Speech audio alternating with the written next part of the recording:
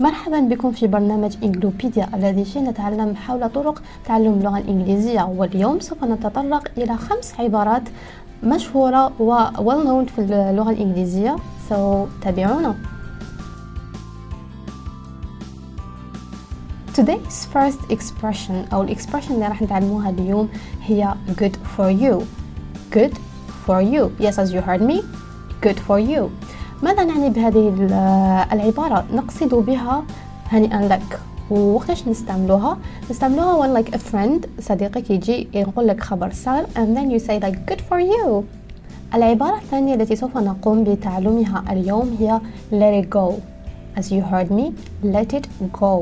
وماذا نقصد بهذه العبارة؟ هذه العبارة معناها اترك ذلك الأمر يذهب. ووقتاش نستعملوها when you are in a situation أنت في حالة ما what are like you are feeling bad تحس بالسوء حول شيء ما and تبدأ you start like overthinking تخمم بزاف and then like your friend يقول لك let it go خليها كما جات تجي. العبارة الثالثة التي سوف نقوم بتعلمها اليوم هي keep me posted. ماذا نقصد بها؟ ابقيني متطلعا على المستجدات. وش معناتها هذه؟ معناتها انه for example تكون مع زميلك تجوزوا نهار كيف وبعد العشيه تخليه يروح يدير شيء ما for example يروح يدير سبور ولا عنده ان تيست ولا ان انتروتين نديرو and then you tell him keep me posted. معناتها بعد كي تهضروا when you go home يقول لك وش دار في هذوك الامور. exactly keep me posted. العبارة الرابعة التي سوف نقوم بتعلمها اليوم هي not a big deal. Yes, as you heard me saying, not a big deal. وش معناتها not a big deal؟ معناتها ماشي حاجة كبيرة ولا معليش c'est pas grave.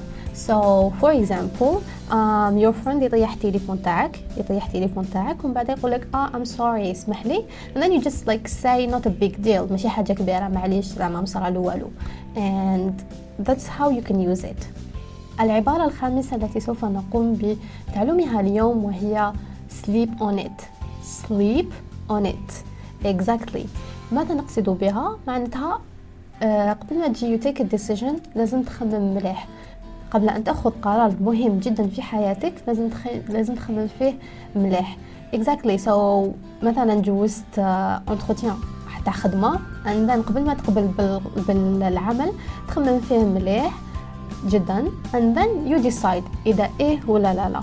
And therefore, thank you very much for listening and watching.